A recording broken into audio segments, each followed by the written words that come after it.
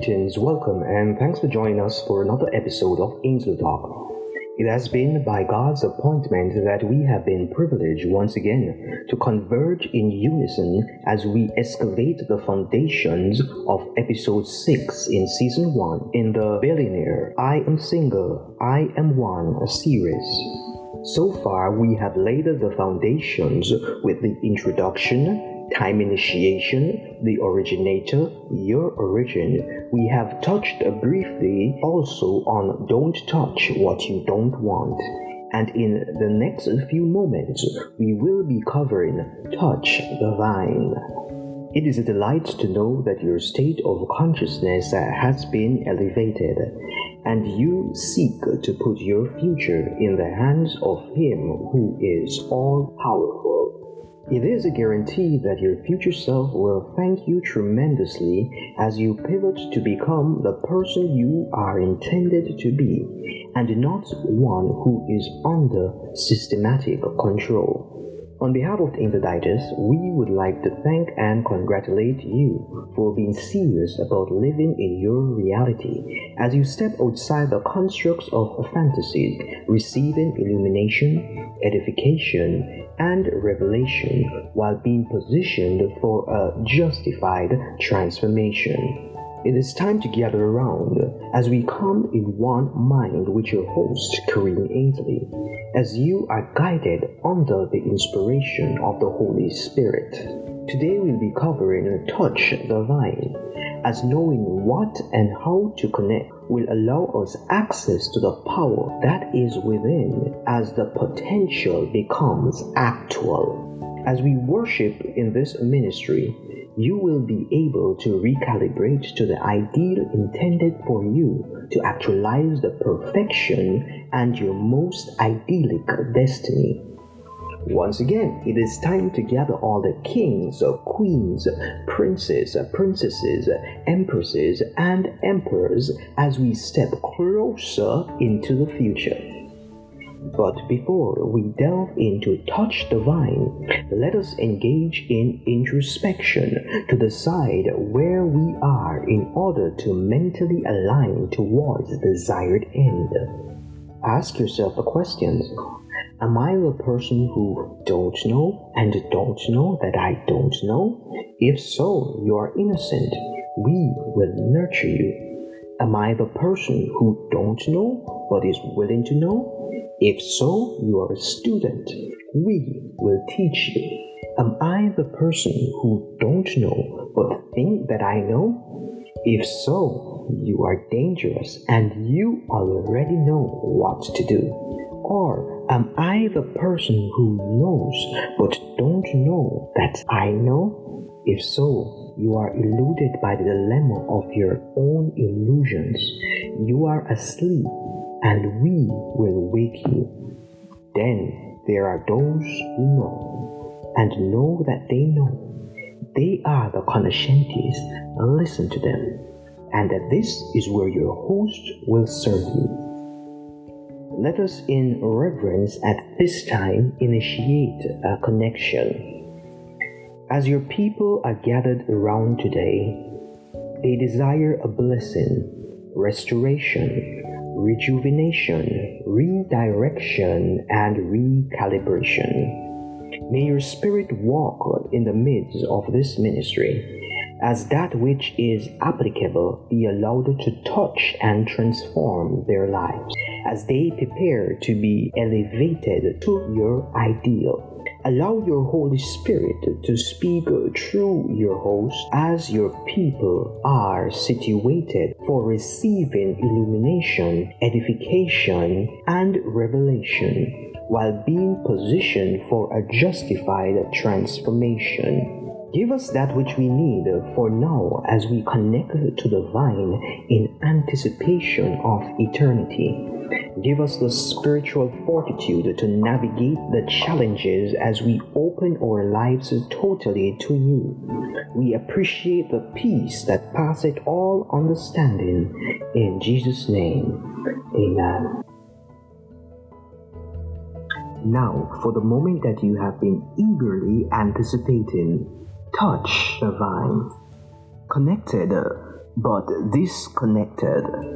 Man is a spirit that dwells in a body, not a body which has a spirit. In order for you to function correctly, you must be in the presence of your originator. What if at the end of your road, you realize that you were connected but yet disconnected? That would be a catastrophe. Imagine having a phone charger with a low battery and you decide to plug that charger into the socket. You plug the charger into the socket and then you connect the port into your phone with the expectancy that your phone will be charging. However, after a long night of work, you now go to bed with your phone in your mind being charged, thinking that you are connected. When you wake up in the morning ready to rush out to engage in another days of work, you realize that your phone is at a lower level than you left it prior to it being on charge. What happened? The phone was connected to the socket, the charging port was connected, however, there was a disconnection. Connected but yet disconnected. In practical instances, this could be like a person who goes to church, goes to a religious establishment, goes to a religious building and worships, but yet the heart of that individual is far from their connection, is far from their maker, is far from their king. Yes, it is fairly easy to be connected but disconnected. It is all in the head, and we have to take charge of what is happening.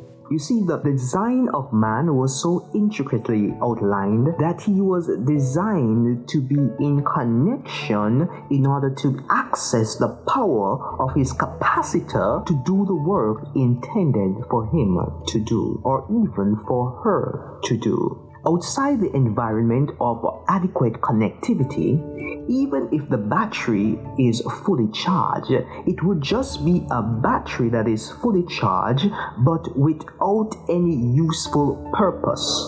A battery that is filled with power but is disconnected from a source, is still filled with power, has the potential to give off the power that it has, but it is not connected to the source to give off a power. In the state of disconnection, the battery can be referred to as potential energy. So too, in the intricacy of the design of the man, created with the end from the beginning, given the seed on the inside, given the potential to become that which the seed is capable of becoming, but unless it is connected to the source, to be watered, to be nurtured, it will not become that which it could have become. Outside of the connection to the vine, tree failed to bear fruit. If a branch is connected to something else, it will die. Let's take the battery analogy a step further. What if the battery is connected to something that it is not designed to be connected to? What would happen? Well, as we have seen time and time again, the battery could result in electrical short circuit, a breaker overload, and even become consumed with fire. Outside the presence of God is nothing but death. Man will die. And that's just the fact. In the initial design, we were privileged to have been in uninterrupted communion with God. Our Maker and our King came down and walked in the midst of the garden with us. In that instance, there was a more intimate connection, not the one as we now experience, but something more personal, something that was more direct. Genesis 2 and verse 17 says to us, "But of the tree of the knowledge of good and evil, thou shalt not eat of it, for in the day that thou eatest thereof, thou shalt surely die." Precisely as was recorded was what happened in the instance of the consumption of the fruit.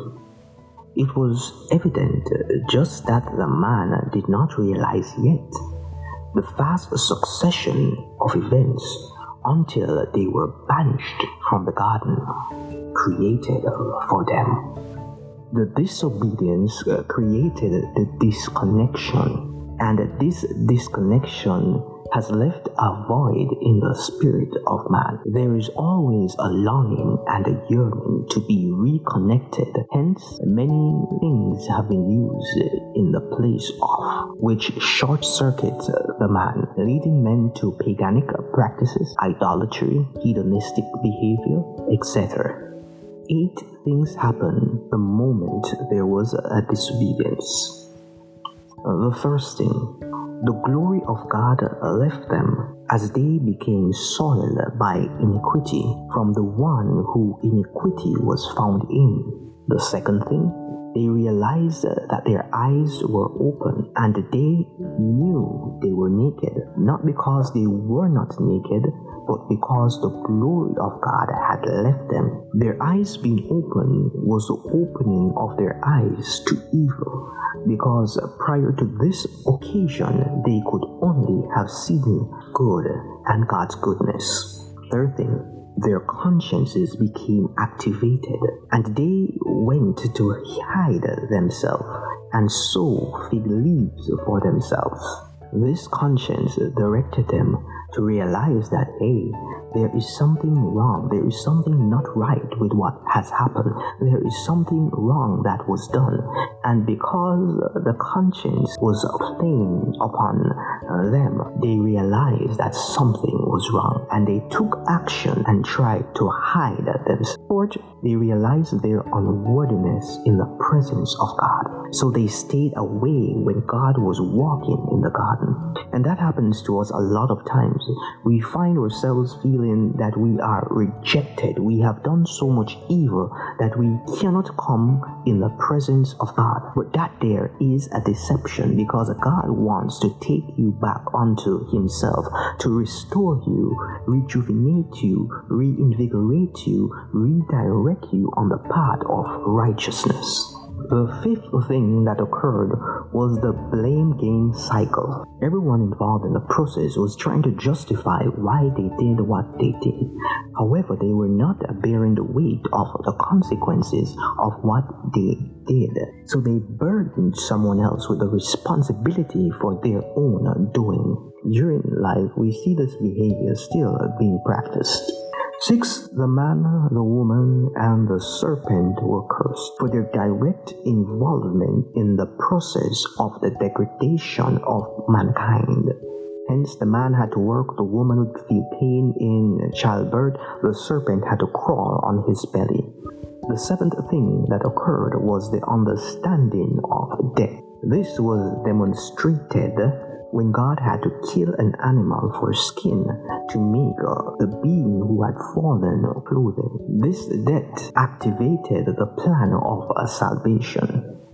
This death was saying to us that a fallen man would need to be restored by a lamb that is slain. And God had to send His only begotten Son to remedy the situation.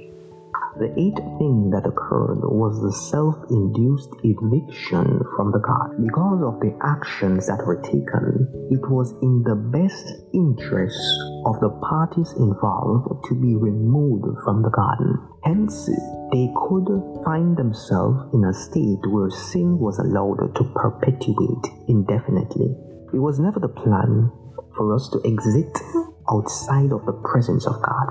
When we have been cut off from the garden, we began the process of devolution. This devolution created a state of degradation which manifested itself as a consequence of the miscalculation in choices. The estrangement of man from God has caused a need for worship which is oftentimes misdirected, as we see men worshiping in an attempt to reconnect with the Creator, things which are created by the Creator instead of the Creator Himself. They worship their animals, they worship their families, they worship their communities, they worship things, people, places, except worshiping God and God alone. This leads men into a cyclic depravity of idolatry. which clouds their judgment, thinking that they are doing the right, but their right is actually the wrong. Man was created to worship, and hence, even though they were evicted from the garden, their self-induced eviction, they still had the lingering for a desire to worship, and hence that emptiness is filled. These voids are filled with world's depravity. No carnality can compensate or stabilize the need for belonging. This distance created can only be satisfactorily filled with the gifts generously bestowed upon humanity, including praise, worship, and prayer. These acts do not actually put us humans in the presence of God. However, it facilitates the presence of God coming to us as they are avenues to connect and communicating with Him. It is the intention of the originator to reunite man in the presence of himself, to restore life to what was written in the blueprint. Hence, the lifeline of salvation was made available through the Son of God who died for humanity. This is indeed an excellent note to end. Thanks for listening and spending some time with us on Angelo Talk as we continue our dissection of the concepts in the book. Billionaire, I am single, I am one. Paradigm shifting perspectives from the King's Son. If you have not yet gotten your copy, feel free to pick it up from any major bookstore. Until next time, when we will cover the divine vine. Be blessed and share your listening blessings. This is your host, Kareem Ainsley, signing out from Touch the Vine. Peace, love, respect. If you would like to share your comments or concerns, you can always feel free to leave a voice message on the Anchor app, or depend on which platform you're listening this recording, you may be able to leave your comments in the comments section of the description. For direct email communication, send the same to ainsleys@andrews.edu. That is ainsleyk@andrews.edu. If you'd like a contact number or to be added to our mailing list, send us an email and the reply will contain all the requested details and handle information. Feel free to follow us on social media, Twitter and Instagram at Kareem Ains. That is KAREEMAINS. For those who have been moved by the Spirit of God to support this ministry, you can do so by listening, liking, sharing, commenting. Financial contributions can also be made in the Anchor app. However, if you'd like to do a direct transfer, you can send the same to our Zelle account at ainsleyk@andrews.edu. Or you can use our PayPal handle at paypal.me/Kareem Ains. That is paypal.me/KAREEMAINS. Thanks for your time and support. Until next time when we unite in spirit.